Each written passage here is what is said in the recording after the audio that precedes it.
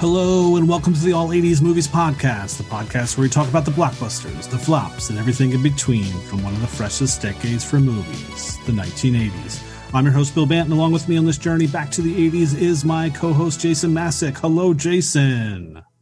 Bill, you have been recruited by the Star League to defend the frontier against Zur and the Kodan Armada.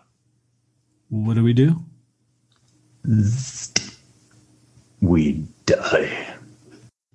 That's right, listeners. Today's movie is the 1984 sci-fi adventure, The Last Starfighter, starring Lance Guest and Catherine Mary Stewart. Directed by Nick Castle, this movie is rated PG with a running time of 1 hour and 41 minutes. So what is this movie about? What's on the box?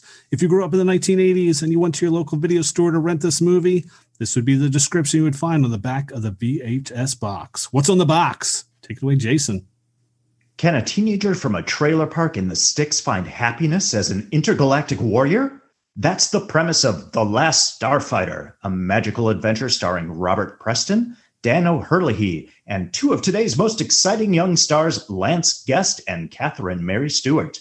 It's the story of an alien scalawag, Robert Preston, who recruits a whiz kid at the video game Starfighter to fight outer space wars to save the universe.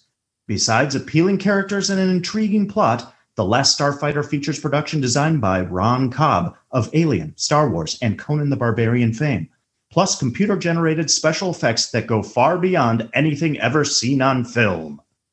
That's it. That's The Last Starfighter. What's on the box? All right, let's move on to earliest memories. Jason, why don't you start us off? Earliest memories of The Last Starfighter.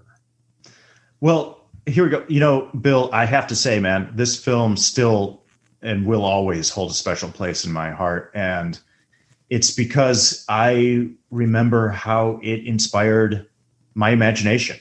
That's when I think of The Last Starfighter, it evokes a feeling of inspiration to, you know, I was going to say fly to the stars and, you know, achieve all of my goals. But I mean, that's really it, to explore, right? To go out there and see what's beyond where I am currently, and to always try to achieve more. And, you know, obviously I recall this film very much, you know, we're going to make a lot of Star Wars comparisons probably throughout this podcast. I think it comes with the territory with this film. And I think the filmmakers, you know, they clearly knew that was part of the inspiration as well behind the film. But earliest memories was that I wanted to be Alex Rogan. I wanted to be this lead character because as a youth, I mean, this is the film that really appealed to all of my senses, all of my being growing up, because I loved science fiction, I loved fantasy, and I loved video games. And what more can you say?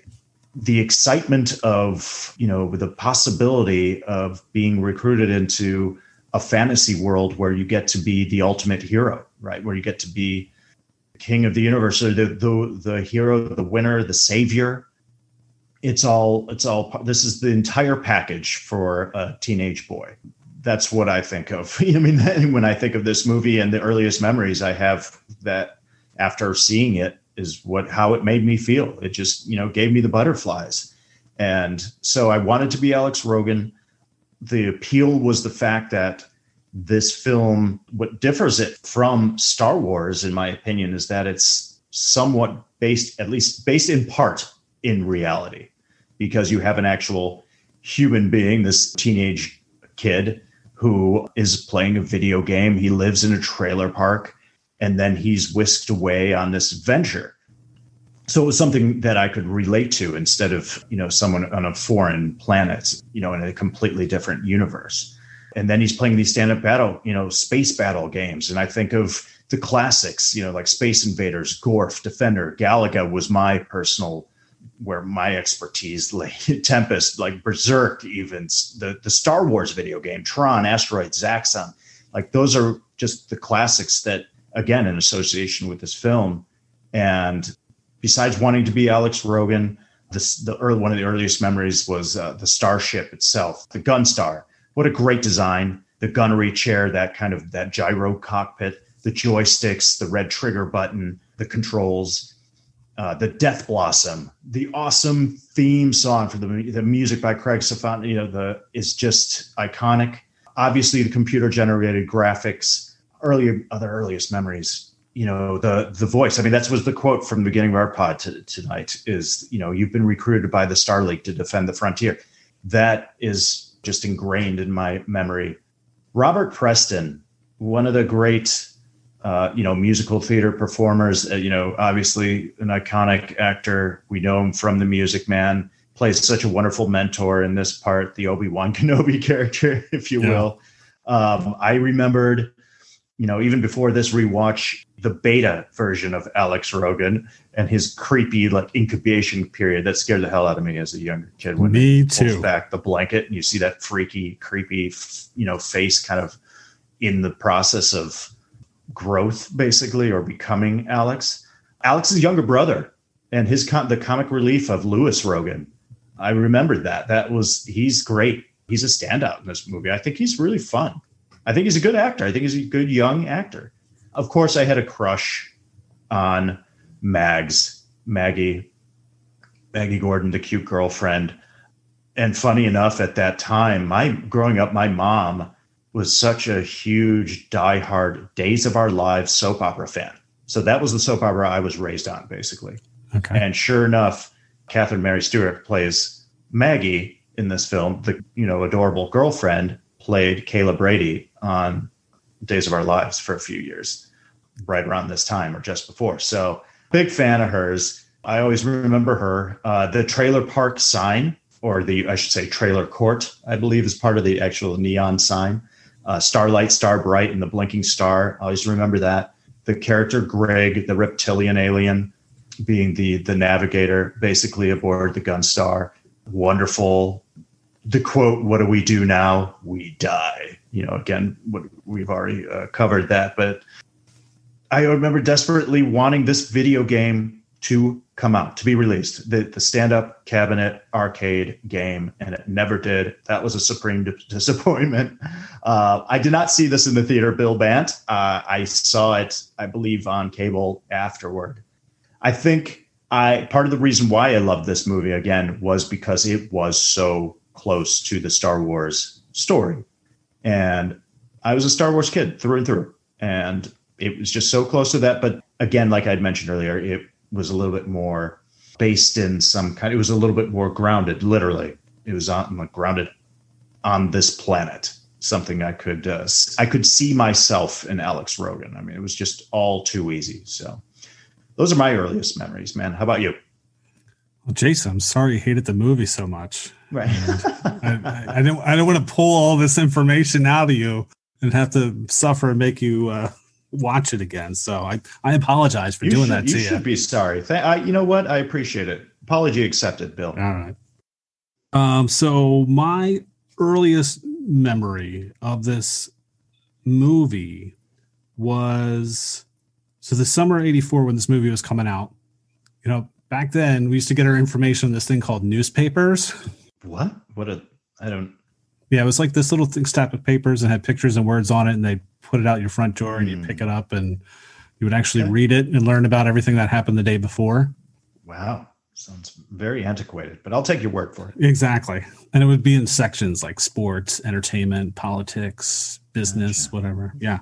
But yeah, I remember in our Sunday paper, there was an article about the Last Starfighter, and it was all about these groundbreaking special effects that they were going to do for this film. And it was really the first time a film was going to show like these full scenes with special effects more than anything else. And of course, they cited Tron, and they cited Star Trek 2, where they had that really cool, the Genesis project, when they showed how that was going to, and that was like Sure. Good call. Yeah, that makes sense. And I was really fascinated at that point, because at that point, really, I started learning about computers in school, and we learned about the basic language, which is one of the first computer languages we were taught back then. And it just did these really crappy graphics that you would do. It just, it was all just like keystroke pictures that you would make, stuff you could do with emojis now that are way better than what you could do in basic programming. So I was fascinated by the fact that here was a movie that was going to do these crazy computer special effects. So I was really excited to see this when it came out in the theater, but unfortunately it came and went. Because I think it came out in mid-July, and usually talk my parents into taking me to a movie when we went on vacation, because there was a couple of theaters where we went, and by the time we went on vacation, the movie was already gone. So I didn't get to see it, but I did get to finally see it on cable. Yeah, probably on HBO, and I think I must have watched it like every time it came on. And it was funny too, because one of my earliest memories also was the beta unit incubation scene, which kind of freaked me out. Totally. I was thinking about watching this with my kids, but my kids were like basically afraid of their own shadow. And I was like, if they saw that scene, then they're not sleeping for the next 2 weeks. It's I get the little tap on the bed at 2 a.m. Dad, I had a nightmare about the beta thing again. I'm like, oh, and it doesn't help that the beta is under the covers. Exactly. Oh yeah. So that wouldn't help. Image. So that was the reason why I was like, you know what, I'm just going to watch this by myself. But yeah, I was really a big fan of this film, and just like you, I was waiting forever for the video game version to come out, and never, because I was a big arcade. I hung out at arcades all the time. Yep. As a kid, there was a one place I used to go when we went on vacation. It was called the Big Top Arcade, and it was great because we'd go on vacation. It'd be like my whole family, and one of them would like slip me $1 or $2, and I would run right across the street to go play video games. If we went down to the beach and stuff like that. I've got stories as well. Absolutely. Exactly. Yeah. But yeah, I was more like the Burger Time. Burger Time's a classic. Absolutely, man. Mr. Doo's Castle. But most of the games you named, I sucked at. I didn't like those. So back then, we had the Atari 2600 with those crappy ass blocky graphics. Yep. So to see the graphics for this game in this movie, you're just like, oh my God, that is just next level. Yeah, it just blew your mind. It just blew your mind because you did not see anything like it. And now it's commonplace. I'm playing Fortnite with my niece and nephew, and I'm losing my mind. Just like going, what? Because I've been out of the gaming world for so long, and now I'm returning to it just now, and it's stunning. I'm like, to most of the listeners, people are probably going, "What do you?" Yeah, it's Fortnite. That's how it is now. I'm still like gobsmacked by the whole experience. So. Oh yeah. Please continue. Yeah, I know. My kids play Roblox all the time or something like that. That's what they're into 24/7. But yeah, it was interesting going back to watch this because my biggest fear was how much are these graphics still going to hold up? Because I probably have not watched this in a good 15 to 20 years. Okay. And it's certainly one of those movies, you have fond memories of, and you're afraid if you go back and it just ruins it. Absolutely. And that happens. Yeah. The graphics didn't bother me as much as I thought they were going to, except when it came to like the landscaping and the meteor rock. Those were, I'm like, oh, those are terrible. But the ships, I thought the ships are still okay. I mean, yeah, they're blocky or whatever, but hey, it's a different universe. Maybe they are like that. So I gave it the benefit of the doubt. But the one thing that really stood out that I was like, oh, this is terrible, was the creature designs. Okay. Those I thought were horrible, except for Grig. Grig was the only one that I liked still. Yeah. Yeah. He holds up pretty well. Yeah, he does hold up pretty well. But the rest of them, I was just like, oh, yeah. They're pretty rudimentary. They are pretty bad. But yeah, no, I still enjoyed it. And I look forward to actually sharing this with my kids when they get a little bit older, so I don't have to put up with the possible nightmares. Right.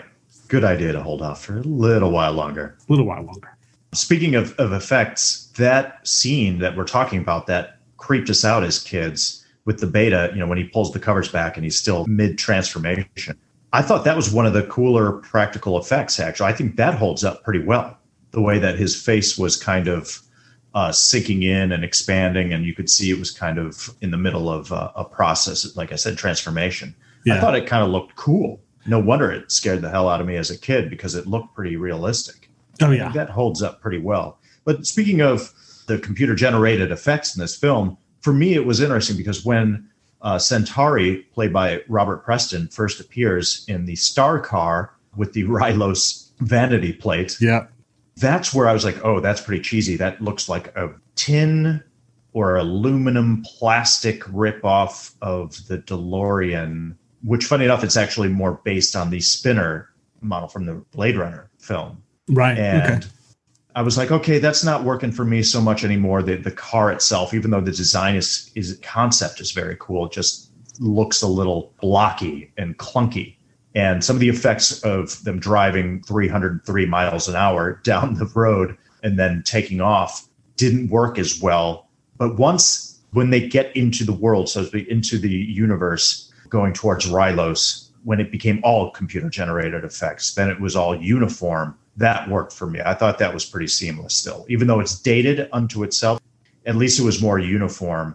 And I thought the Gunstar itself held up pretty well. I love the shading on it and the 3D effects on it.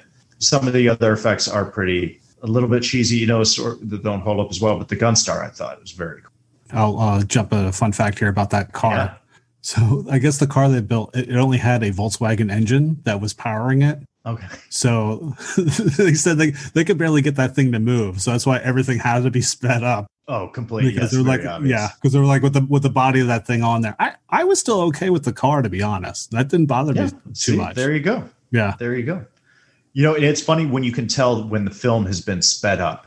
And one of the giveaways, there's a shot at one point where the star car either takes off, is flying down the road, and you can see the bushes, basically, like the field is waving back and forth at a really rapid rate. That's just unnatural. And right. You're like, okay, the film is clearly sped up because they can't control that part of it. They weren't able to go in like with CGI and change the actual scenery to match the timing of the shot. But overall, it still works for me. I go with it. This is the type of movie where it's just, I still have such an attachment to it that I allowed myself to re-engage with the fantasy instead of letting it take me out of the experience. I just allowed my inner child to kind of take over the viewing experience, if you will. So does it hold up? The effects? Not really. You kind of have to go with the premise. So I still enjoy it. I just have fun with it. What I think of it, again, I'm just looking at it through a child's eyes, the wonderment. We talked about this a couple times, and especially the last podcast, and actors giving that sense of wonderment, the fish out of water that we were talking about, right? Yeah. And that's Alex Rogan for sure here. How would you react? Because you think about that as a kid, how would you be He takes it so well. He takes all this so well. Yeah, he takes it pretty well. I don't know. He kind of freaks out at first. I mean, he doesn't go along with it. I would freak out way sooner than he did. That's for sure. That's true. Yeah, totally lose it. The other point I was going to make real quick, Bill, is that you were talking about just the technology and what we grew up with the Atari. I mean, going from arcades, and I have very fond memories of my parents leaving my sister and I with stacks of quarters. We were very fortunate. When we would vacation in Nevada, like Lake Tahoe, we were very lucky to be able to do so. And my parents would go and gamble in the casino. They'd hand us those quarters and we'd go play in the arcade while they were playing their slot machines, and there was a magical quality. And it's similar to, I guess now, if you were to, as an adult, you walk into a casino and it's the bright lights and the sounds. And there's something about that electric atmosphere that was the same as a child when you walked into arcade and you just see the stacks. What kind of games are they going to have? And it's kind of dimly lit and you have the buzz from the machines and the quarters going in. And there's so many different sounds and effects and smells, and sometimes not the most pleasant smells, but like cheap pizza or soda and things like that. It just came along with that whole scene and trying to get that high score. Right. It was a whole experience. And that's why you can relate to Tron too, right? Flynn and Tron. Yeah. Flynn's, the arcade. I mean, I want to be there. I want to exist in that space. There was such a childhood excitement attached to what's going to be here. Are there going to be new games, the new releases? And then it comes to the home. We have the home entertainment consoles. Starts with Atari. It starts with Pong and Atari 2600, what I had, and then ColecoVision and television, all these, different systems. But you think about, Bill, my point being is that how fortunate we are, because we talk about 80s movies and how lucky we are. We have this nostalgic view of that, but how lucky we were also to grow up in a time when technology progressed exponentially. Because you think about technology over the span of a generation or 100 years, but within such a short span of time, it went from the Atari to then it was Apple IIe. And I mean, look at where we are now, and which is relatively short period of time when you look at the grand scheme of things. it's kind of crazy to think about. You know, we look at what we grew up with, these effects, and where it all started between Tron and this film. These were pretty much regarded as the two films that really started introducing the broader use of CGI. Yeah. And now we have Avengers Endgame in, you know, a matter of how many years. It's not really that. It's kind of crazy. To think he even went from this in 84 to Jurassic Park. Yes. Which is not even a decade later. And how much it advanced. There's a perfect example, Bill. Thank you. That's the perfect example. Absolutely. So I had no idea that Grigg was played by Dan O'Herlihy.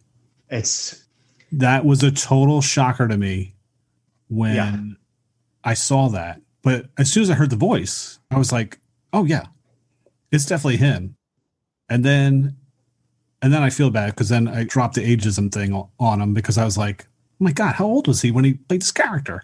He must have been in his 60s. I was like, why did they get a 60-year-old? And I was like, Bill, that's so wrong. It's so wrong to think that because he was awesome in that role. He's incredible. Yeah, And then I was thinking to myself, well, Grigg, his race, maybe they lived to like 300 years old. So he could technically be like in the same lifespan as Alex. So I'm like, so now, sure that's the thought process. I was trying to justify the perfect, the casting to myself because I felt like a douche for thinking why would they get a 60-year-old guy and subject him to this makeup and costume to be in this film? Right. That's too funny. I'm going to confess as well, Bill, that I had no idea that it was Dan O'Herlihy, and we would be remiss not to mention the fact that he was in our first podcast. I mean, he was credited as the old man, OCP in RoboCop. Yeah, wonderful in that movie. He's got some great lines. That man, Dick, you're fired. Yep. Credit to him because Grigg, for the viewers. I don't know how much you were able to get out of the synopsis for this film, The Last Starfighter, but Grigg is basically Alex Rogan, our hero, his partner aboard the Gunstar, the actual Last Starfighter. He flies the ship. He's the navigator and befriends Alex, and they share a bond throughout the film because they basically go to war together. And this older gentleman actor, Dan O'Herlihy, is under the makeup of this reptilian species named Grigg, and he's wonderful. He brings such a warmth, and they develop a great chemistry. But his delivery, his tone, and of course the iconic laugh associated. Oh yeah, I don't know how he does that. I was like going to try to even. Do I even attempt? You might pass out, and then we don't finish the podcast because you really have a wheezing. Exactly. It would make you black out. Breathy, yeah, like yep. Like I can't do it justice, but he nails it, and it feels alien. Even though it's kind of like a human, it has a touch of, again, like a wheezing, almost not coughing, but I don't even know how to describe it. But it's a wonderful laugh that he does and performs as Grigg. So credit to Dan O'Herlihy. Yeah, and another character I loved in this movie, and I was surprised watching it again. I thought he was in this way more than I thought when watching it, was Otis, played by Vernon Washington. Yeah. Because I was kind of like, everybody in life needs like an Otis, someone who's just always positive and bubbly, always can drop the advice on you when you need it. He could just read a room too, because there's even that cool scene when Maggie comes back from Silver Lake and Alex couldn't go. Right. And Otis is just kind of sitting there. Yeah. And just the way he gives the look to Maggie, like, yeah, you got to take care of this. He's had a bad day. I just loved him. I was just like, God, everybody just needs that Otis in their neighborhood. Just that guy or woman who just always is just super bubbly. You just love that person, and just someone you can lean on, and just they just can always say the right thing to make you feel better. I loved him in this. Couldn't agree more. Could not agree more. It's funny that you bring that up because Otis, I clearly remember him in this movie, and he does not have a large role at all. It's a very small role, but he's very memorable. Exactly. And you go, well, why is that? Why do I still remember him? Even as a kid, I can see him when you think of all the characters that fill out the trailer park, right? Obviously, Alex Rogan's mom, his little brother, but Otis is a big part of that, the memory of that place, of that setting. And I think what really resonated for me this time around was that scene that happens right before Maggie returns from Silver Lake, because there's a nice moment that Otis has with Alex while he's playing the video game. And Alex says, he basically is telling Otis, I don't enjoy my existence here in this trailer park. I don't want to live here forever. And Otis kind of has that, he drops a little wisdom on him and says, look, just be patient. Your time will come. The important thing is that when it does, you have to grab hold of it with both hands. You have to take that opportunity. And it's a great moment that's accentuated by Lance Guest's performance as Alex, because Lance Guest as Alex, he gives an extended stare and the camera holds on him. It's a really very deliberate hold on Alex as he gives him a look. Alex gives Otis this look like, yeah, like you're right. Like as in he knows that moment is going to arrive. And obviously it does shortly thereafter. Mm-hmm. It's a nice moment. Yeah. Yeah, I just think he was almost like he was almost like a spokesperson for the community too, because the scene where Alex is playing the game and he's going to bust the record and he gets everyone in the trailer park to come. Oh, I love it. I have a whole comment. Yeah, I was going to make a brief comment about that because of the fact that obviously not a whole lot going on at the Starlight Starbright trailer court when a kid breaking the all-time record on a video game is the highlight for everybody in the entire community. Yeah, it's so funny. So funny. It's absolutely hilarious. And you know what, Bill? It works. They work. It's a credit to all the actors in that scene. The entire exactly. group. It doesn't come off as cheesy at all. I still thought it was kind of cool. And I love it. I want to be there with them. They make me want to cheer too. It gets me excited. It got me excited. I still watch it. I'm going, hell yeah, Alex, go do it. You can do it. You know, they're so enthusiastic. It's great. Because I remember as a kid, my parents and I, we went to Atlantic City, and it was right when the Dragon's Lair game came out. Oh, I can't believe you brought that. I was thinking about that game for some reason all day today. Oh. That's one of those games, man. Dragon Slayer. Hell yeah. The animated. Yeah. And they used to have on one of the piers an arcade, and the arcade had this big screen in front of it, and they were showing people that were playing Dragon's Lair, and someone had gotten to the end scene where you're supposed to rescue Daphne from the dragon. And Jason, I swear to God, there must have been 75 people watching this guy play. Sure. So I was like, this totally makes sense. It totally works because that's what people would do. I mean, we talk about the arcade. There's an individuality to it, but there's also a community to it too, because if there's a new game, everyone huddles around to watch someone play it. You nailed it. The arcade experience. And I love the fact is because usually every time you watch movies and video games, they always have that crappy Pac-Man, Atari 2600 Pac-Man music going on, or you can tell the way that they're playing. It's like they're not playing the game. But watching Lance Guest play, I'm like, he looked like he was actually playing Starfighter, even though he was looking at a screen of flashing lights. I totally believe it. I'm like, yeah, he looks like he's playing this game. So it sold me. Completely. And that's a really good point. There's a little subtlety to that, actually. And because we talk about the arcade experience. Now, in this scenario, this is the standalone one stand-up arcade game that's at this remote trailer park. However, you still get a sense of that community because we talk about the arcade experience where you usually would go with friends, right? You go with friends, you hang out, but then you would also be a spectator. So you would watch somebody play the game and you would root for them and people would gather around other people. It reminded me of immediately too right now, which is a great call, is season 2 of Stranger Things. That's the opening is they're at an arcade and it's like, yeah, and they nail it because that's what you did. Yeah. And in this film, even though there's only one arcade game, I love there's 2 subtle moments that happen that just bring me right back is when his younger brother, Lewis, gets up on a stool so he can see the screen and he's leaning in because he wants to watch the action. And Alex has to say, move your head. You have to move your head because he gets in the way. Because that would happen. People would lean in to the cabinet and try to get and tell you what to do. You got to go here, go there, do this, that. Like all the time. That's just a subtle thing. So they nailed that. And one of my other favorite subtle moments is when, because Alex, we get the feeling they really establish this, is that he spends a great deal of his time playing this game, clearly, obviously.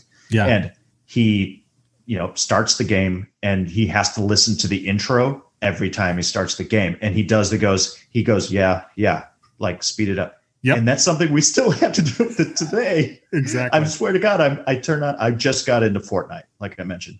And I'm connecting through Wi-Fi on a place that, and it's got to load, it's got to connect. I'm like, yeah, we got to go to, that's part of the video game culture, is you've got to wait for the game to load, or you have to wait to get through the introduction, scene, narrative.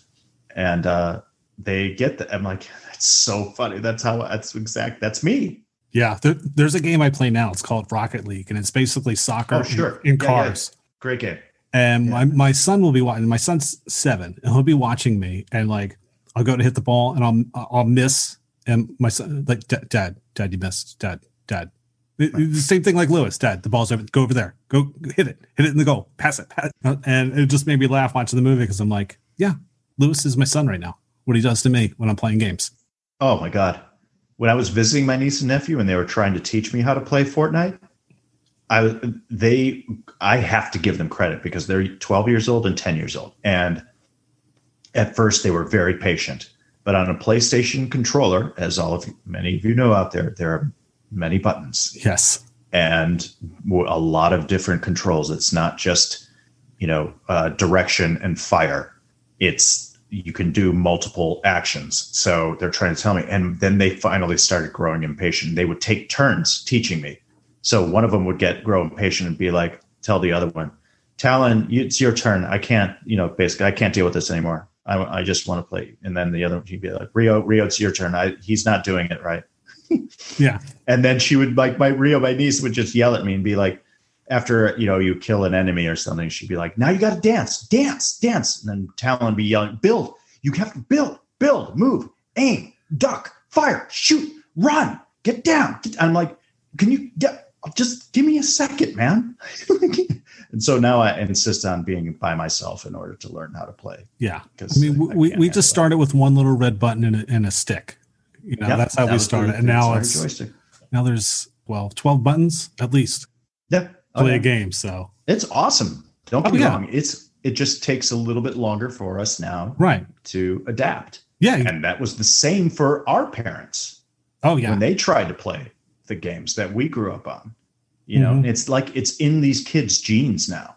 They were genetically programmed to understand it. It's just exactly a generational thing. It always will be. All right, so let's move on to, and we mentioned them already a little bit, some of our favorite scenes or moments in the film. Jason, do you have anything? So that scene, the beating the Starfighter game, or at least that was another maybe question that I have, is like, does he actually beat the game, or he just gets the high score? I mean, we think he wins because he does blow up the command ship of the Kodan Armada, but that scene's it's a fun scene. It's exhilarating to see the community get so behind him to get that high score. So that's the first scene I have. And I even find it cute when him and Maggie are sitting there on the bench afterwards, and the neighbors are going to bed, and they're like, just like, Alex, good job. They're still congratulating him. Exactly. Like he just won the big game for the entire town. Exactly. Hilarious and amazing. Yeah. Way to be, Alex. Yep. Way to go, Alex. Way to go. Congratulations. Yeah. Like he's like, yeah, thanks. And there he is, like, just. And then even the way he tells his mom about it. Oh, so proud. He's so proud of himself. Yeah. And just another note on that too. Speaking of Maggie or Mags, I was going to ask you this later, and maybe we'll cover this again. Is Maggie the best girlfriend ever? Because I've never had a girlfriend that cheered me on or supported me so much in order to win a video game. I just think she plants one on him. I know. I kind of thought that too. She is just there for him and really wants him to win that game, and just is all she's so excited for him, and that's just never happened for me. And maybe she's still out there, Bill. I know. I'm surprised I never had that on my finding the perfect woman checklist, Yes, exactly. applauds my video game accomplishments. Yeah, I was proud of me when I finally, yeah. win the video game. And just, please, just a little encouragement, vote of confidence, something. Do you have a scene that? Yeah, one of my favorite scenes is the introduction of Centauri. Yeah, I have love that moment. Absolutely. Who's played by Robert Preston, who right away, it's basically he's doing the Music Man in space, and I have to confess, I have not seen Music Man all the way through. I've seen bits and pieces of it, but I've never seen it in so long. I've never seen it from beginning to end, and I need to do that, especially watching this again. Just the whole fast talking way he's moving, and he somehow talks Alex into getting the car, but it's not telling him what he's getting in the car for. He was just great. I can't believe he just had so much energy, and I can't believe that he would pass away 4 years later after making this film. Yeah. Because just the whole film, he just has so much energy. He just, when he comes on the screen, he just has just an amazing presence. Right away you're thinking Music Man, and then I had to be like, all right, what else have I seen him in? And I know I've seen other movies, and then I was like, I know he's been in some Blake Edwards movies. But what Blake Edwards movies was he in? But he is so identified as the Music Man. Oh yeah, iconic performance. But yeah, his performance in this is great too, and unfortunately, it was his last film role. Right, last theatrical film. Yeah.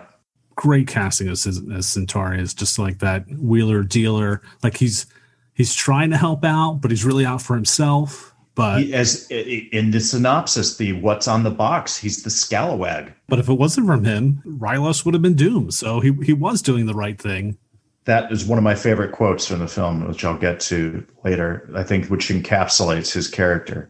It's a wonderful quote. And you nailed it, man. Go ahead. What else? Yeah, and think of it. He just had a great idea. Let me make these video games, throw them out throughout this planet Earth, and see if someone's got what it takes to be a starfighter. I think that's a pretty ingenious idea. As a method of recruitment. Yeah, exactly. I thought it was pretty good. A great idea. I had that on my list. I call it, because we're talking about moments and scenes, and I call it the calling, Centauri's arrival, and the recruitment. And it just I put it all together. It's just great 10-minute sequence. Yeah, exactly. The moment after, so Alex has beaten the game. He's beaten Starfighter. He's won the game. The whole town is behind him. They've cheered him on. It's like the greatest accomplishment of his life, I guess, to this point. But he has found out that the loan has fallen through. He's not getting the loan to go to college. He's going to get stuck. They kind of give the city colleges a bad name in this movie. Yeah. There's some very good city colleges out there. And I'm going to give it a little shout out to CLC, College of Lake County, right now. But he's disappointed. He had some hopes and dreams that in this moment are shattered. And I love the setting here. This is the poster. I wish I could have this image printed as a poster for my idea of the Last Starfighter, when he's at night coming up the hillside to the store that's at the top of the hill next to the neon sign, the Starlight Starbright sign. And he kind of rises up this hill, and it's backlit. There's light shining up from beneath, and he walks up the hill, crumples up the piece of paper that says he didn't get the loan. He throws it at the sign, and then he is standing, and you see the video game in the distance up against the store. You have the neon sign in the foreground, which he is standing underneath, and he's looking up at the stars, and we see a shooting star across the screen. I don't think I put one and one together back then, but I did now that was probably Centauri's ship. I didn't even think about that. No. I just thought it was more symbolic. That totally makes sense. I like that. I like that interpretation. It totally works. Because first of all, the setting is just awesome, because here he is. That's Luke Skywalker on Tatooine looking at the twin suns, right? Oh, yeah. Dreaming, looking off to the, yearning for adventure. It's the calling, right? And that's what he's feeling. And that's when the video game starts to kind of go on the fritz. It's kind of speaking to him in a way, like, you're being recruited. And that's when, as you just said, now Centauri does appear for the first time. And Robert Preston, you nailed it, Bill, a force to be reckoned with. He's got musical theater written all over him. He's so big and bombastic, and he brings this enthusiasm. And they had actually pretty much written the part for him. They wanted him, I think, from the get. And he just exudes such a great, wonderful warmth. He takes over. And you can't keep your eyes off of him. He's so much fun. And then he takes, as Centauri, he's the one recruiting. He, like you said, what a great idea, sending all the video games. But yeah, great way to recruit. So he recruits Alex, gets him to hop into his star car, and he takes him off to Rylos. And then we have the whole recruitment scene. And you get to see some kind of cheesy aliens and not so great creature design, maybe. But yeah, it's still, the set is cool where he's, kind of I thought the sets are pretty cool. He shows up, and it's the Rylan Starbase. On, like, I don't know if it's the moon of Rylos, exactly where the Starbase is, or if it's on Rylos, but it's the Starbase, and he's walking around, and he gets a translator so he can understand all the alien languages. I thought that was a cool little touch. And then sits down, and the elder gets up and does his speech. But so I kind of combine that, one favorite scene of mine. What else do you have? The DB, the Death Blossom scene. That was always an exciting one for me when that finally gets revealed. Yes, because you're waiting for it. There's some foreshadowing there, early on when Alex is sitting in the cockpit and Greg and he are going through the controls, going over all the controls and the display, the heads-up display. All very cool stuff, by the way. I just want to sit in that cockpit and like spin around. Just looks awesome, although I'd probably get really nauseous, but it still looks pretty amazing. Then, of course, he's like, well, what does this do? He's like, oh, don't touch that. That's the Death Blossom. You only, save that for emergencies, basically.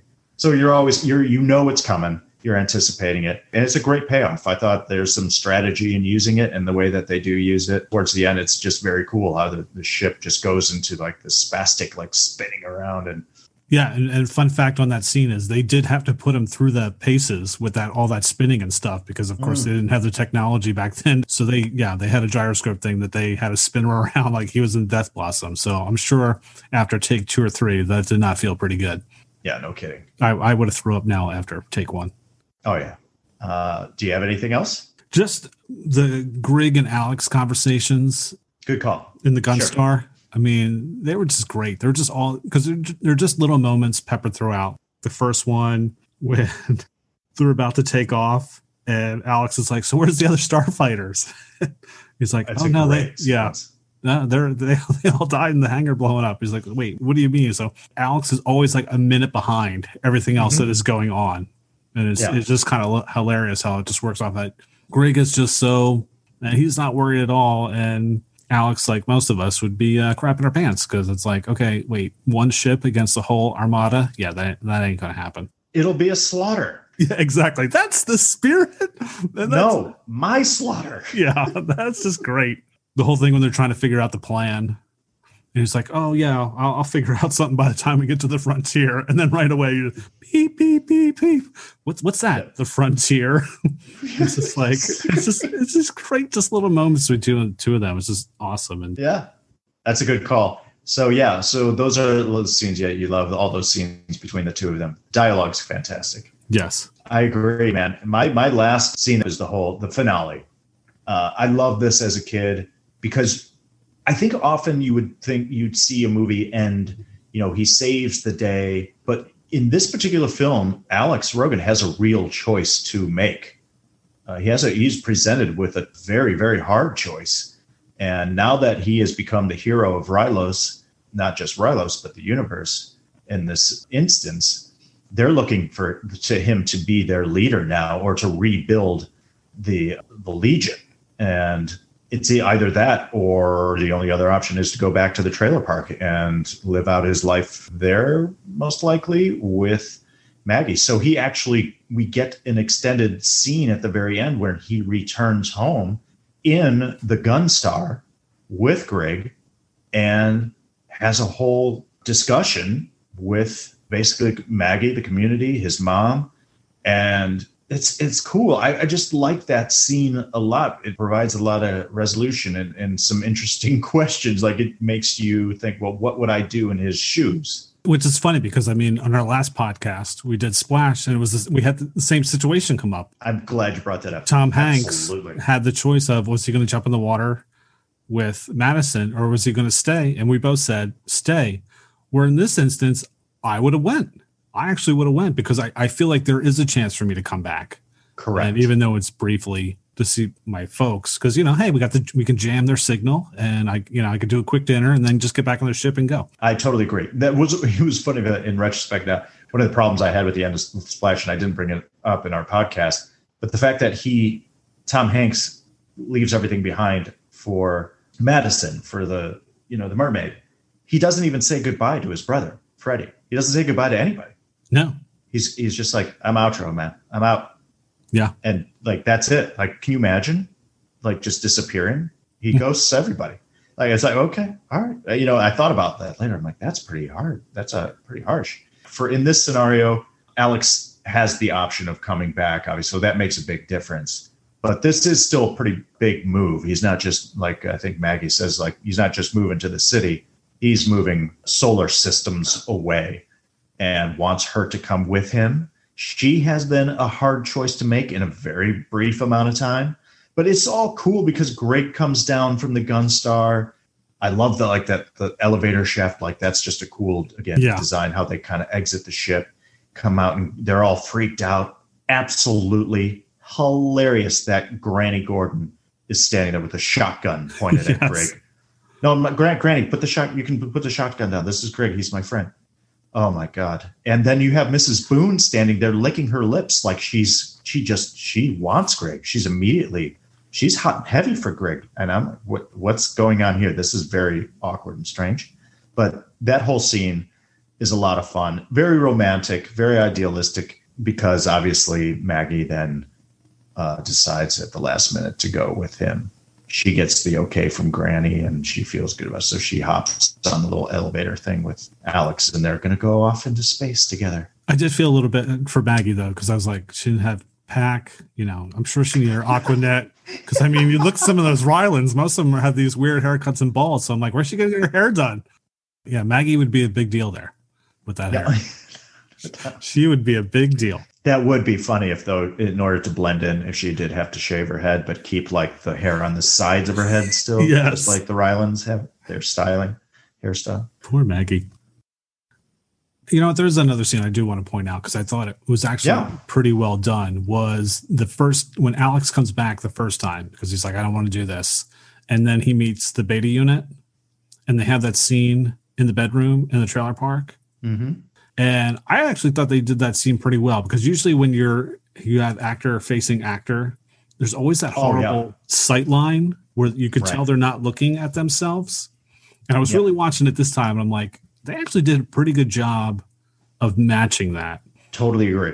Yeah, I thought that was really good for kudos. And then just the whole comedy thing with Lewis kind of waking up and how they just make him go back to sleep. And then I was figuring out how the hell the 10-year-old pulled us so many Playboy magazines. Oh my God. So funny. Because first I thought they were Alex's and he was stealing them. And then I'm like, no, he's getting them on his own somehow. Damn. Mm-hmm. Yeah. I thought they were Alex's too.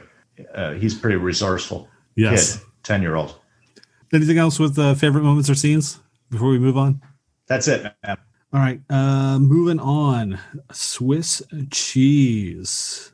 Yes, this is the Swiss cheese segment because, Bill, although this movie is delicious, it does have holes. Yes. What do you have for some Swiss cheese, Jason?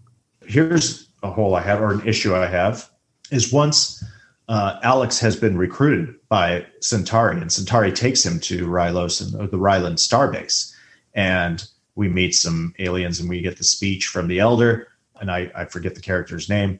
But all of a sudden, our villain, our antagonist, appears for the first time in the form of a hologram. His giant head is a hologram. That's Zur. Zur, yes.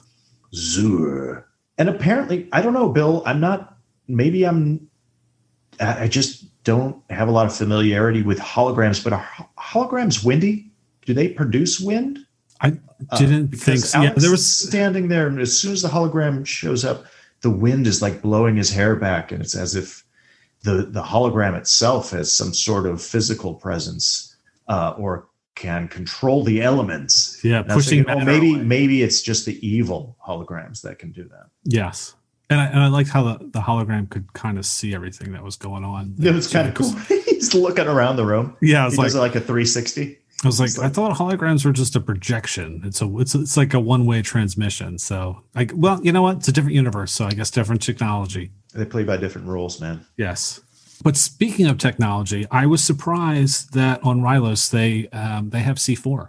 I was kind of surprised by that. Oh yeah, sure. Yeah, they have C4 on Rylos. I didn't know. And with that C4, the little explosion totally knocks out the base. What kind of base is that? That a little bomb knock out one control panel, and now they have no weapon systems. Well, I think that's all. Yeah, it just took that one. That knocked out the weapon system, and then then the meteor weapons, whatever the meteors blow up the actual base. But little C4. You know, it's like couldn't they have a cooler looking bomb, like a cool anything that exactly looked futuristic or foreign, but not just like a brick of C4. Clay brick of that's immediately like it really is the universal C4 thing, just a little square brick of clay or what looks like gray colored Play-Doh with some sort of box and a blinking light on it, and that's your C4. You know, that's what it is. Yeah,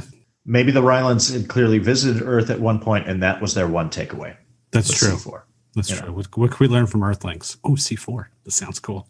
So that's pretty good. So here's another issue I had is once the Zanzadan, am I saying that right? Thank you. That's where I was going to go too. The Zandozans. The assassin. The Zanzadan. And the Zandozans have to be the stupidest. Thank you. I knew I was saying it right. They're the stupidest alien assassins ever. I'd rather have Greedo than a Zandozan. It's funny you say that. I was going to say it's like a poor man, like 3Es from the creature from Jabba the Hutt's 3Es. You remember that? Yeah. 3 eyes, yes. But he only has 2 eyes in this. I mean, all right, let's just break down both of the Zandozans. The first one, okay, so he shows up at the Starbright. Right, and I call him the Lee Van Cleef version because he comes in human form. Right. And whomever that actor was, and I apologize, I don't know his name offhand, he looks like, just at a glance, just reminded me of Lee Van Cleef from the Spaghetti Westerns. But then all of a sudden, when he looks at the Starfighter video game, this is where my main hole came in this particular scene, is when the Starfighter video game emits some sort of energy ray that consumes his face and peels back his human identity to reveal the Zandozan. Is that, sorry, I'm not saying this right. What's the Zandozan? You got it right. Okay, Zandozan, his true form. Yeah, I didn't understand why the video game could do that. About. Yeah, I didn't understand why. How does the video game know that he was an assassin? Like the video game had some sort of sentient ability to recognize that this was an evil assassin and that he was undercover as a human, and then zaps him with a ray that turns him back to his original Zandozan. Yeah, even listening to the commentary, and Nick Castle tries to explain it, but it still didn't make any sense to me. Oh, okay. Because it's made with Rylos technology, and it has like the Homeland beacon built in there too. But I still understand why would that be able to why would that be able to pick out assassins? Why would it even know to do that? So yeah, that's a bit of a stretch. But yeah, like I said, the Zandozans, they're horrible assassins because like I said, we had the first one that shows up, and then Alex is standing on the video game, and it drools on him, so it gives himself away right away. Right. And then they're not very capable assassins. Right. And of course, talented. Poor shot as always. Surprise, surprise. And then Alex ducks behind the trailer hitch.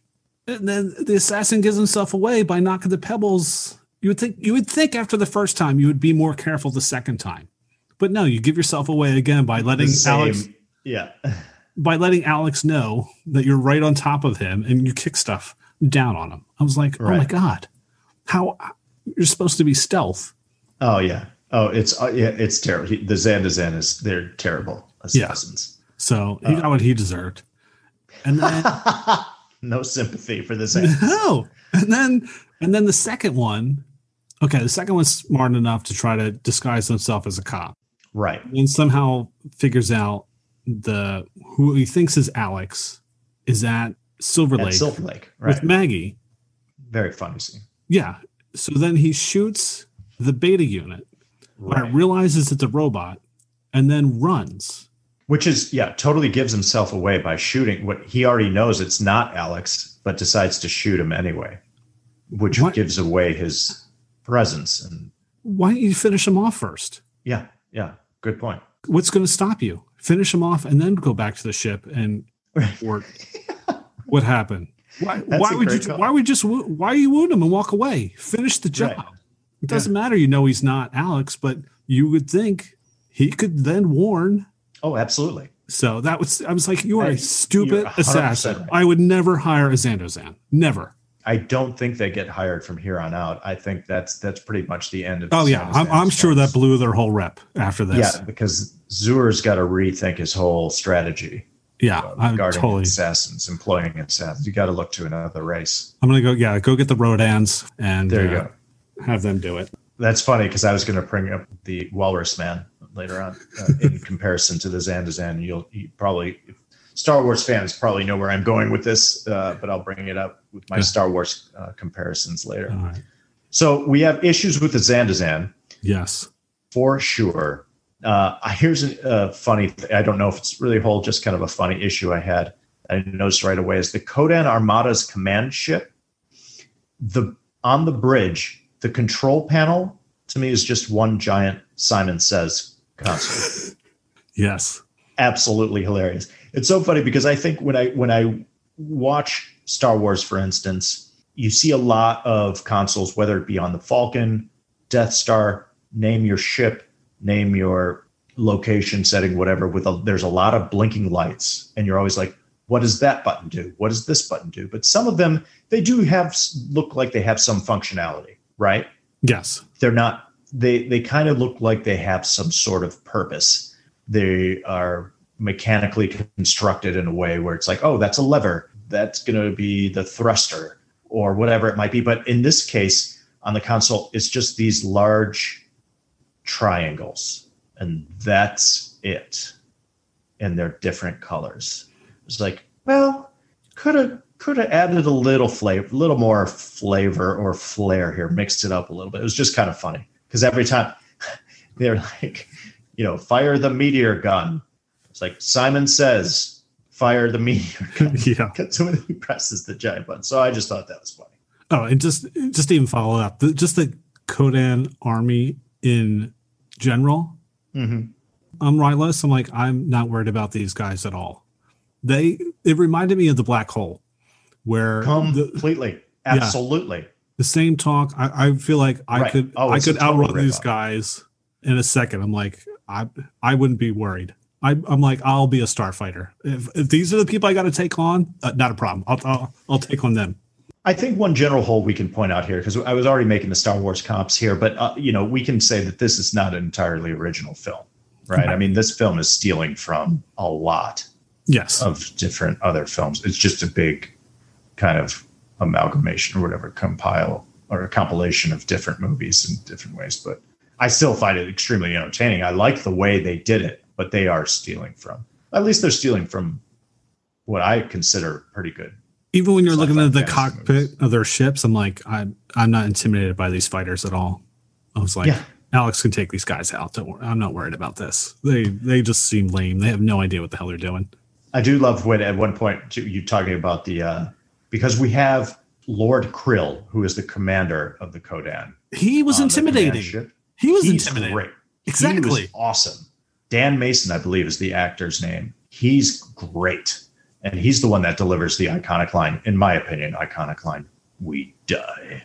And I love his delivery throughout. And he can see just fine. But apparently the other Centurions or whatever, the other Kodan that are just the other soldiers have issues with their eyes, because when Zuer and his scepter knocks off the whatever goggles they're wearing. Oh yeah. The one Kodan falls down and his eyes are popping out of his head and he's freaking the fuck out. And I'm like, what's wrong with his eyes? Why can the other Kodan see just fine? Like the commander, Lord Krill, and his right-hand man, they can see just fine. Why are they? I could see like Lord Krill coming home to Lady Krill and just being like, oh my God, I'm surrounded by, it's almost like Dark Helmet and Spaceballs. Like, I'm surrounded by assholes. These guys can't do shit.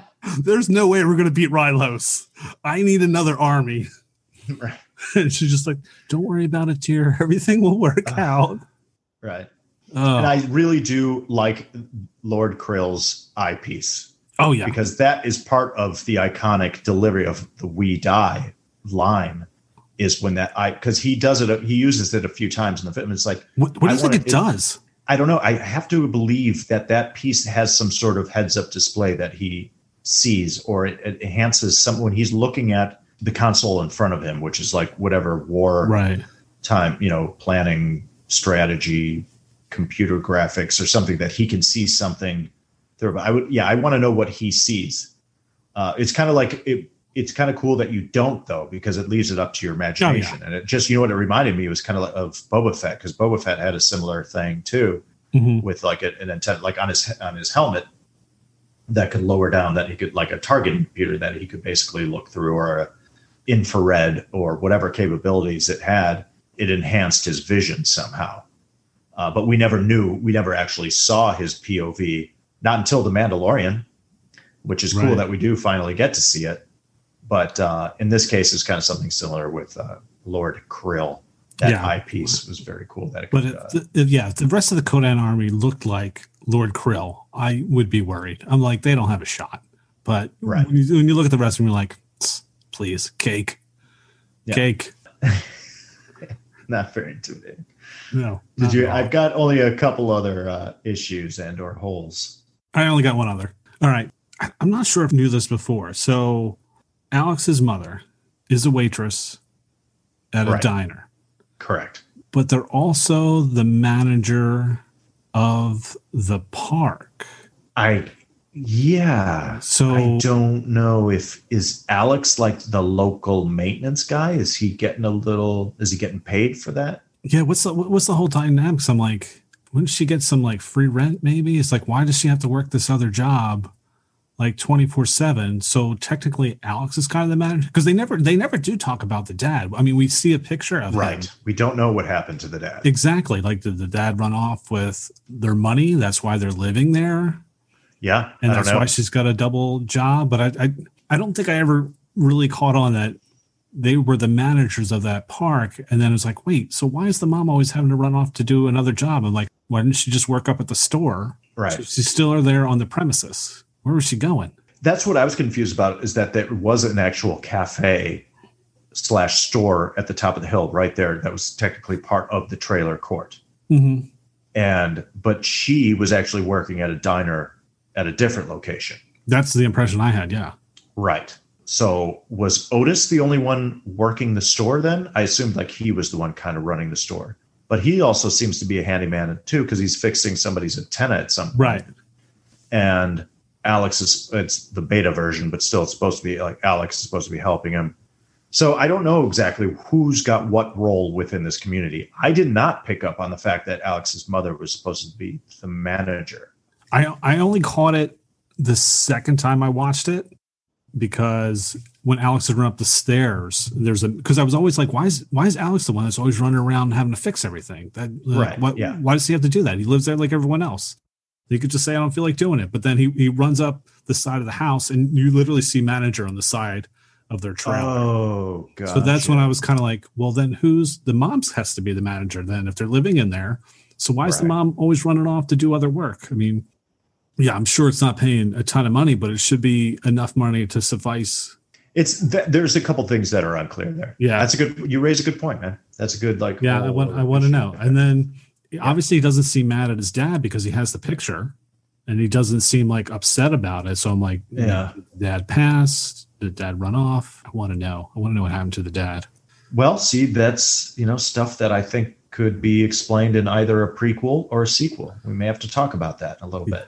All right. But speaking of the photos, because both Grig and Alex, they share photos. Yes. Right? So we do. And Grig shows a photo of his wife and his children. And here's a little fun fact, is that Dan O'Herlihy, who plays the role of Grig, also played his own wife. That was awesome.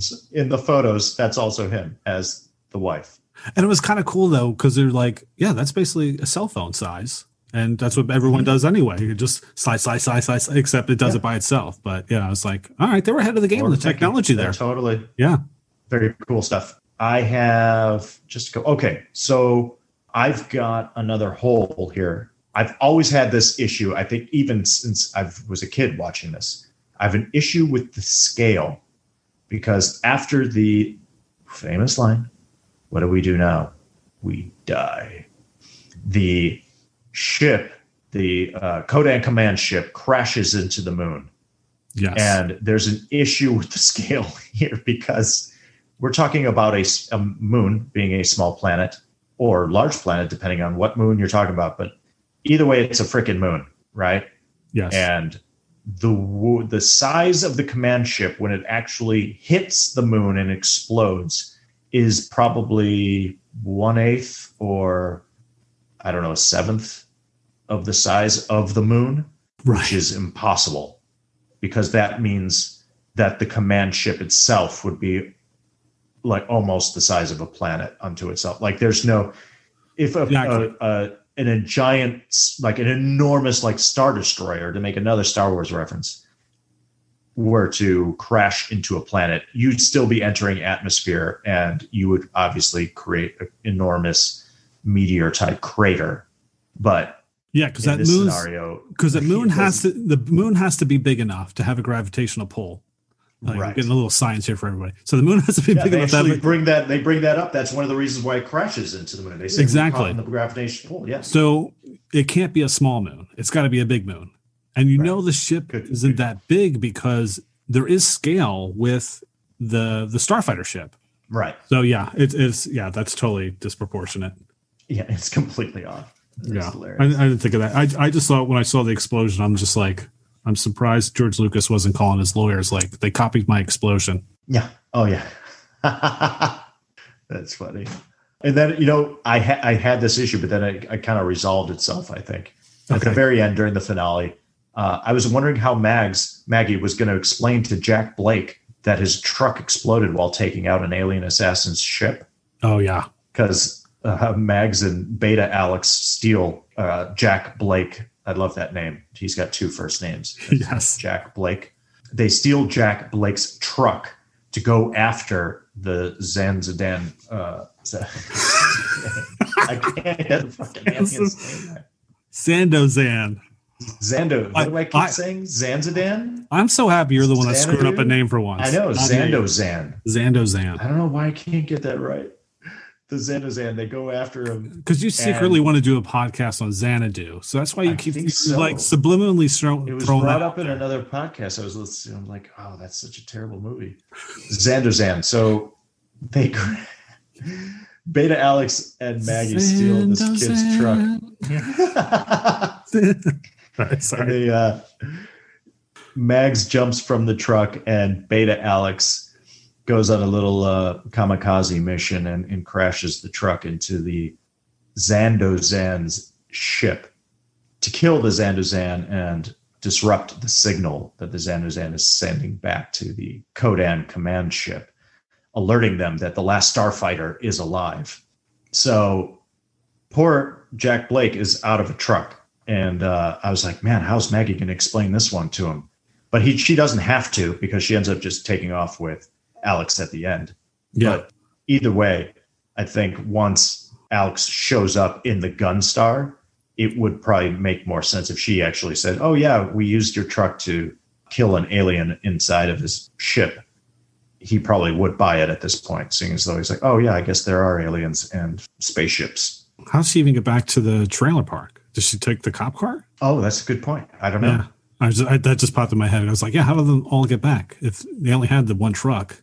And I was just curious. I didn't know if I was just hoping Jack Blake had insurance. I don't know if that was going to. I hope so. That was a nice truck. I liked that. It was a nice truck. Accident. Yeah. Yeah. My truck hit an alien ship. Click. No. Hopefully, he doesn't have Jack Burton's insurance. Right. Not an act of God. All right. Any other Swiss cheese? That's great. That's all I got. And All I'm right. sure you could probably pick this apart a lot more, but I didn't feel like it. So, No, exactly. That's the thing. Love it at heart. So trying to be yeah. nice. All right. So let's move on to our next segment, which, hey, it's that actor. So in this segment, we spotlight a character actor you have seen in many other films, an actor making their big screen debut, or an actor that makes an uncredited cameo. So Jason, who's your, hey, it's that actor? You know, gosh, it's funny because this particular actor was a child actor at this time, and he is credited, but most of his scenes, or at least his speaking scenes, were deleted, and he is credited as Lewis's friend. Lewis being Alex's younger brother, who's approximately 10 years old, and Lewis's friend is played by none other than Will Wheaton. Will Wheaton, who goes on to play Gordy in Stand By Me, and then, of course, his probably most familiar role being that of Wesley Crusher in Star Trek The Next Generation. So Will Wheaton is in this movie. Jason, it's so funny because, and this is one thing I do like about 80s movies, because when you're watching the credits, they're not 20 minutes long. They're really quick. Yeah. And I'm watching the credits, and I'm just kind of like, let's just see who kind of sticks out. And I literally paused the film. No, I went back and rewound it and then paused it because I was like, Will Wheaton, what? Because I was like, what? Yeah. What? When the hell was Will Wheaton in this movie? You know why I didn't see it in the credits? I noticed it because I watched this on Amazon, and they have the X-ray vision. When you pause the movie, all the actors in the scene, their names come up. Oh, okay. Their character. And it's cool. You get to see like their most recent photo from IMDb next to it too. Uh-huh. It's a cool feature on Amazon. So I paused the movie on that during the finale sequence, and there's Will Wheaton, and I'm like, what? Did that Lewis's friend? Did he? And I'm like, what scenes was he in? Did he ever say anything? And sure enough, they had deleted the scenes that he was in, where he actually spoke. So he's like in a brief scene in the beginning and then at the end. So if you watch the movie in the beginning, when Lewis is walking around the complex, I think, and you'll see a kid in a red like football jersey with the number 12 on it. That's Will Wheaton. Yeah, I had to go back and watch it again just to see where I could find him, because I was like, how did I miss him? Because I kept trying to watch the end scene again and couldn't see him. And then I had to go look it up, and then they're like, "Oh no, you'll see him better in the beginning. You can barely see him in it though, but the way he moves, you can like, oh yeah, that's Will Wheaton. That's definitely Will Wheaton." So yeah, that was a good one. Funny. That was a jaw dropping moment. And funny enough, I've actually met Will Wheaton two different times. Yeah, once was at the Black Cow Cafe, where I waited tables for many years. He was a semi-regular customer there, and he couldn't have been nicer. Just a really nice guy. And so I met him once there, and then I ran into him again at a showing of The Phantom Menace. Oh, no way. Yep. He was going to see the movie. He was standing in front of me in the concessions line. Oh, and hilarious. I addressed him. I said, "Hey, man, you probably don't remember me, but I waited on you at the Black Cow, and I just want to say hey." And same thing, totally cordial, very amiable guy, just really nice guy. He's like, "Oh yeah, hey man, what's going on? What's going on, dude? All right, cool, enjoy the movie." Loved in The Last Starfighter. I wish I would have known that. Exactly, that would have been hilarious. Like, oh yeah, Last Starfighter, that was awesome. The way you ran across the background, amazing. Right. So my hey, it's that actor. Is her name is Suzanne Snyder, who had an uncredited role as the cheerleader, and she was the blonde that was always in the truck when everyone's heading to Silver Lake, and she has no lines in the movie, but she starred in other 80s films as Return of the Living Dead 2, Killer Clowns from Outer Space, but the role that she might be most known for was her role as Deb in Weird Science, who was the object of Anthony Michael Hall's affection. So she's the blonde in the truck. Yep. Yeah, it was weird because that's a great poll, man. I would have never guessed that. I would have never noticed. I think only because I remember almost seeing Weird Science and that movie a long time ago, almost within like the same week. And that's the only way I picked that out, that I knew. And then watching this again, I'm like, oh, I know there's someone in the truck that I should remember for this. And as soon as I saw her, I was like, oh yeah, that's the girl. Okay, that's it. So yeah, Suzanne Snyder. And it's funny because the fact that she's not even in the credits, but when you look on IMDb, it just says cheerleader for some reason. Like, you don't even know she's a cheerleader. Why do they call her cheerleader? Who knows? It should just be friend in truck. Yeah, completely. But you do get some clear shots of her, and you definitely see her better than you would see Will Wheaton in this movie. Great. That's great, man. Well done. So moving on to facts and trivia. So what do we have for some facts and trivia for The Last Starfighter? So first of all, there was a subsequent novelization of the film, The Last Starfighter, by Alan Dean Foster. Another Star Wars reference here.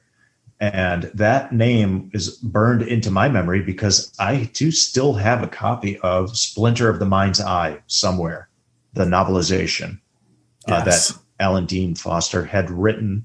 And previous to that, he was actually the ghostwriter of Star Wars A New Hope, the novelization that George Lucas got credit for.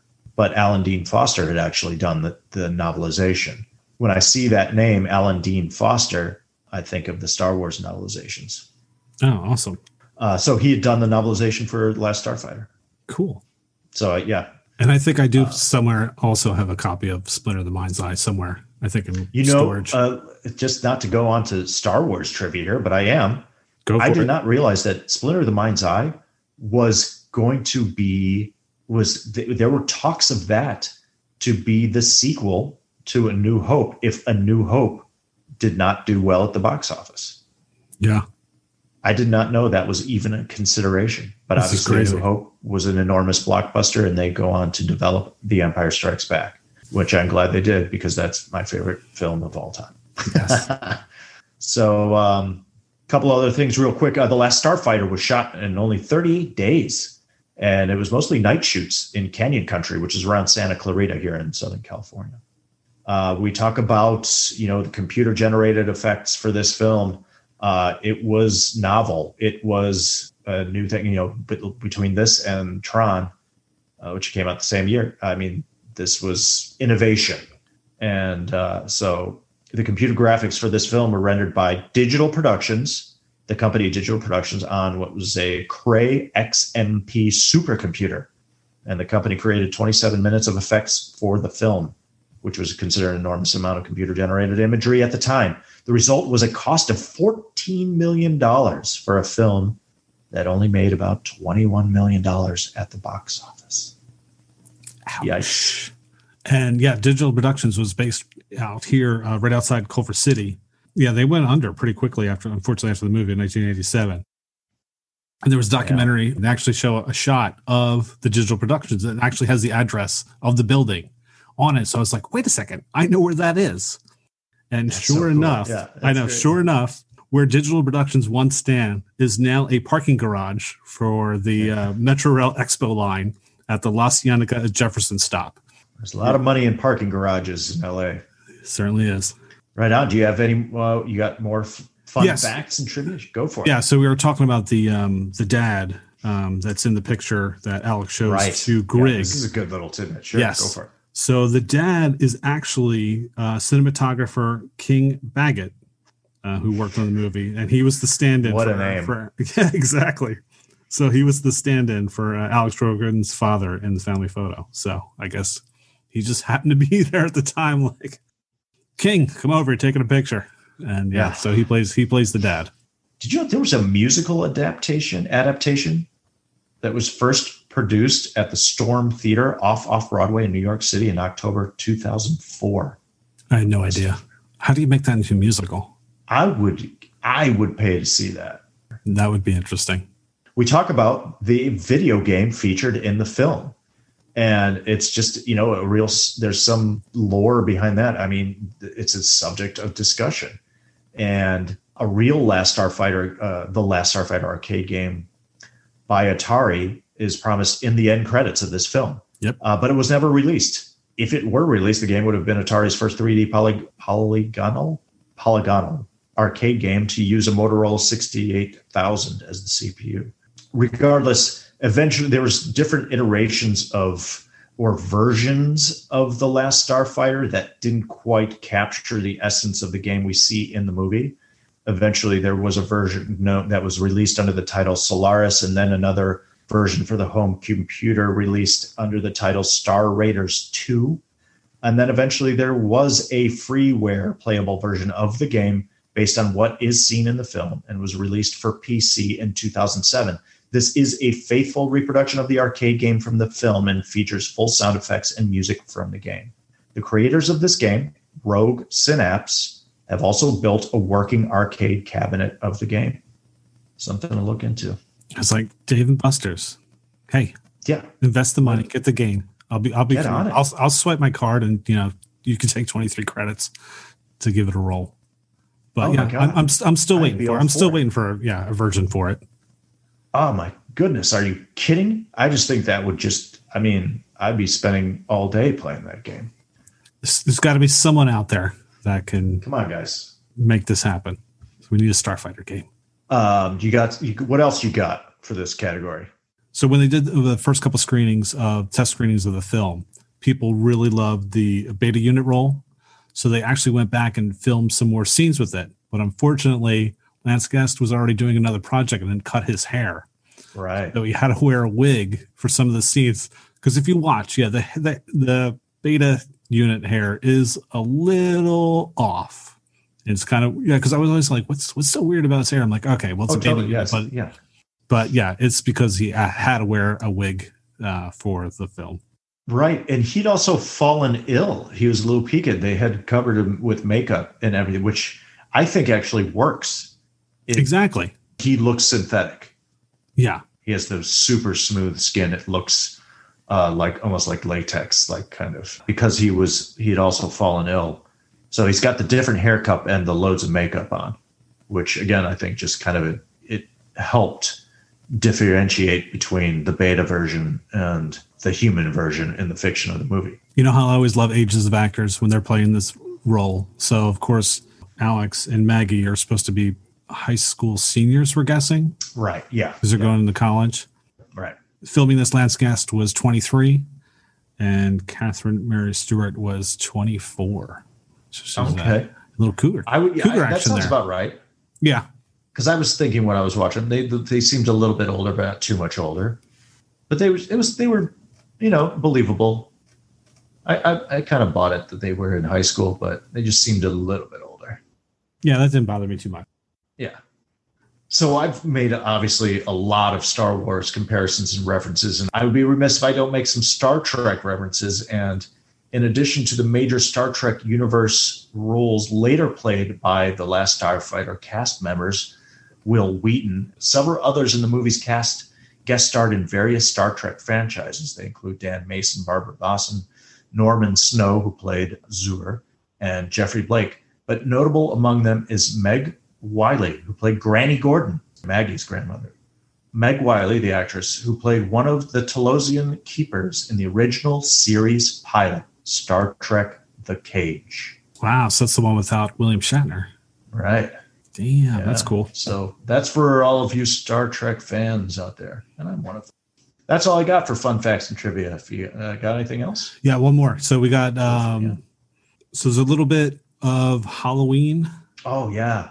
Sure. Going with this because Nick Castle, who the director of the film, was in the original Halloween as the Shape, basically Michael Myers with the Bill Shatner mask. Right. And Lance Guest was in Halloween 2. So I think, so I think it was when Nick Castle was cast in the role for The Last Starfighter, he talked to John Carpenter about Lance Guest, gave him the thumbs up, and that's how he got cast. So there's a Halloween connection. Makes sense. Very cool. So so that's our fun facts and trivia. All right, so moving on to the box office. So this movie opened July 13th, 1984 on a budget of about $15 million. It ended up grossing 22.2. It debuted at number 3 during its first week of release behind Ghostbusters and Gremlins and was out of the top 10 by week 3. So this movie would be considered a flop, unfortunately. Moving on to reviews. So when growing up in the 80s, we used to love to watch At the Movies with Gene Siskel and Roger Ebert to hear the reviews and watch some upcoming clips of the movie. Their review for Last Starfighter was split. Gene gave it a thumbs up. He liked the settings, the idea, and the story, while Ebert gave it a thumbs down, not finding it very original, but did like the Alex and Greg relationship. He didn't think the movie was quite right there. But in a later episode of Siskel and Ebert, Siskel would declare The Last Starfighter as one of his guilty pleasures. So Gene Siskel was a big fan of the film. All right, so let's move on to final thoughts. So what do we have for final thoughts? I was just going to make the obvious and direct Star Wars comparisons because I think I always say this, and this is something I've learned, is that if you're going to steal from the best. This film, as mentioned, steals from a lot of really good, actually, sci-fi, fantasy, space opera type genre films. And there's some scenes here, one being like with Alex having to stay behind. He can't go to Silver Lake with his girlfriend and his friends because he's got to stay back behind to fix one of Elvira's, one of the neighbors' electricity. And it's very similar to Luke having to clean up one of the droids instead of going to the Tashi station to pick up some power converters. It's just the theme of being stuck in a rut and not being able to go off on an adventure of any kind or play with your friends. But it's describing the lifestyle that they're stuck in. Also, the calling, as I call it, where Alex is looking up at the stars, thinking of a life beyond where he's at. We have Luke in Star Wars staring at the twin suns from Tatooine. I mean, it's the same thing. The mentor role with Centauri versus Obi-Wan Kenobi in Star Wars. It's the same character. Both those characters are very short-lived, unfortunately, in both films. The refusal of the call or the calling, where Alex in this film, even two different instances, does not want to go, is either fearful or feels he cannot go on the adventure for whatever reason. Luke does the same thing where he feels he has to stay back on the moisture farm with Uncle Owen and Aunt Beru. But, with the destruction of Rylos in this film and versus in Star Wars, like the murder of Luke's parents, that inciting incident that sends our hero on the hero's journey, is very similar.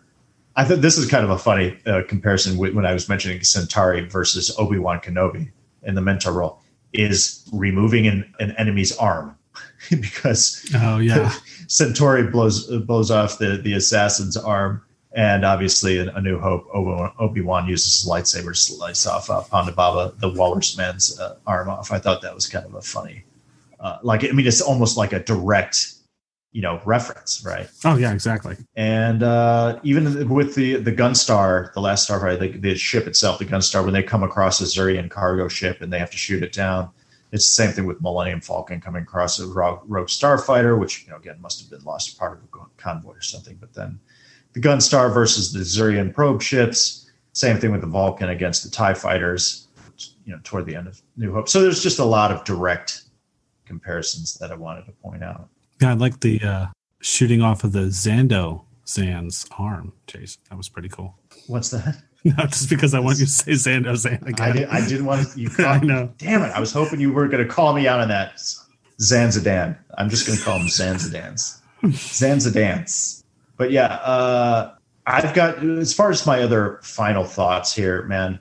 One being Lewis. What did the opening shots of the film? We have Lewis, the younger brother, running around the trailer park with his suction cup dart gun. Yes. I completely forgot about those things. I had one of those. I've had those. Yes, I love those. I think I had one of those too.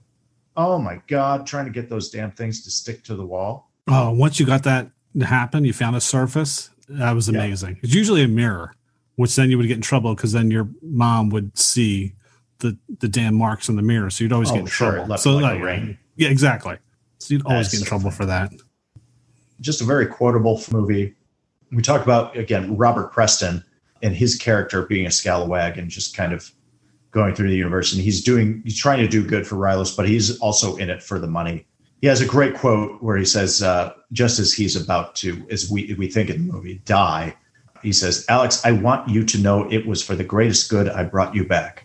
Of course, it never hurts to be rich." Yep. Love that line. my final thoughts is this movie for me personally holds up. You know, if that's a really subjective point of view, though, objectively, it may not, but subjectively, I love the fantasy adventure aspect of it.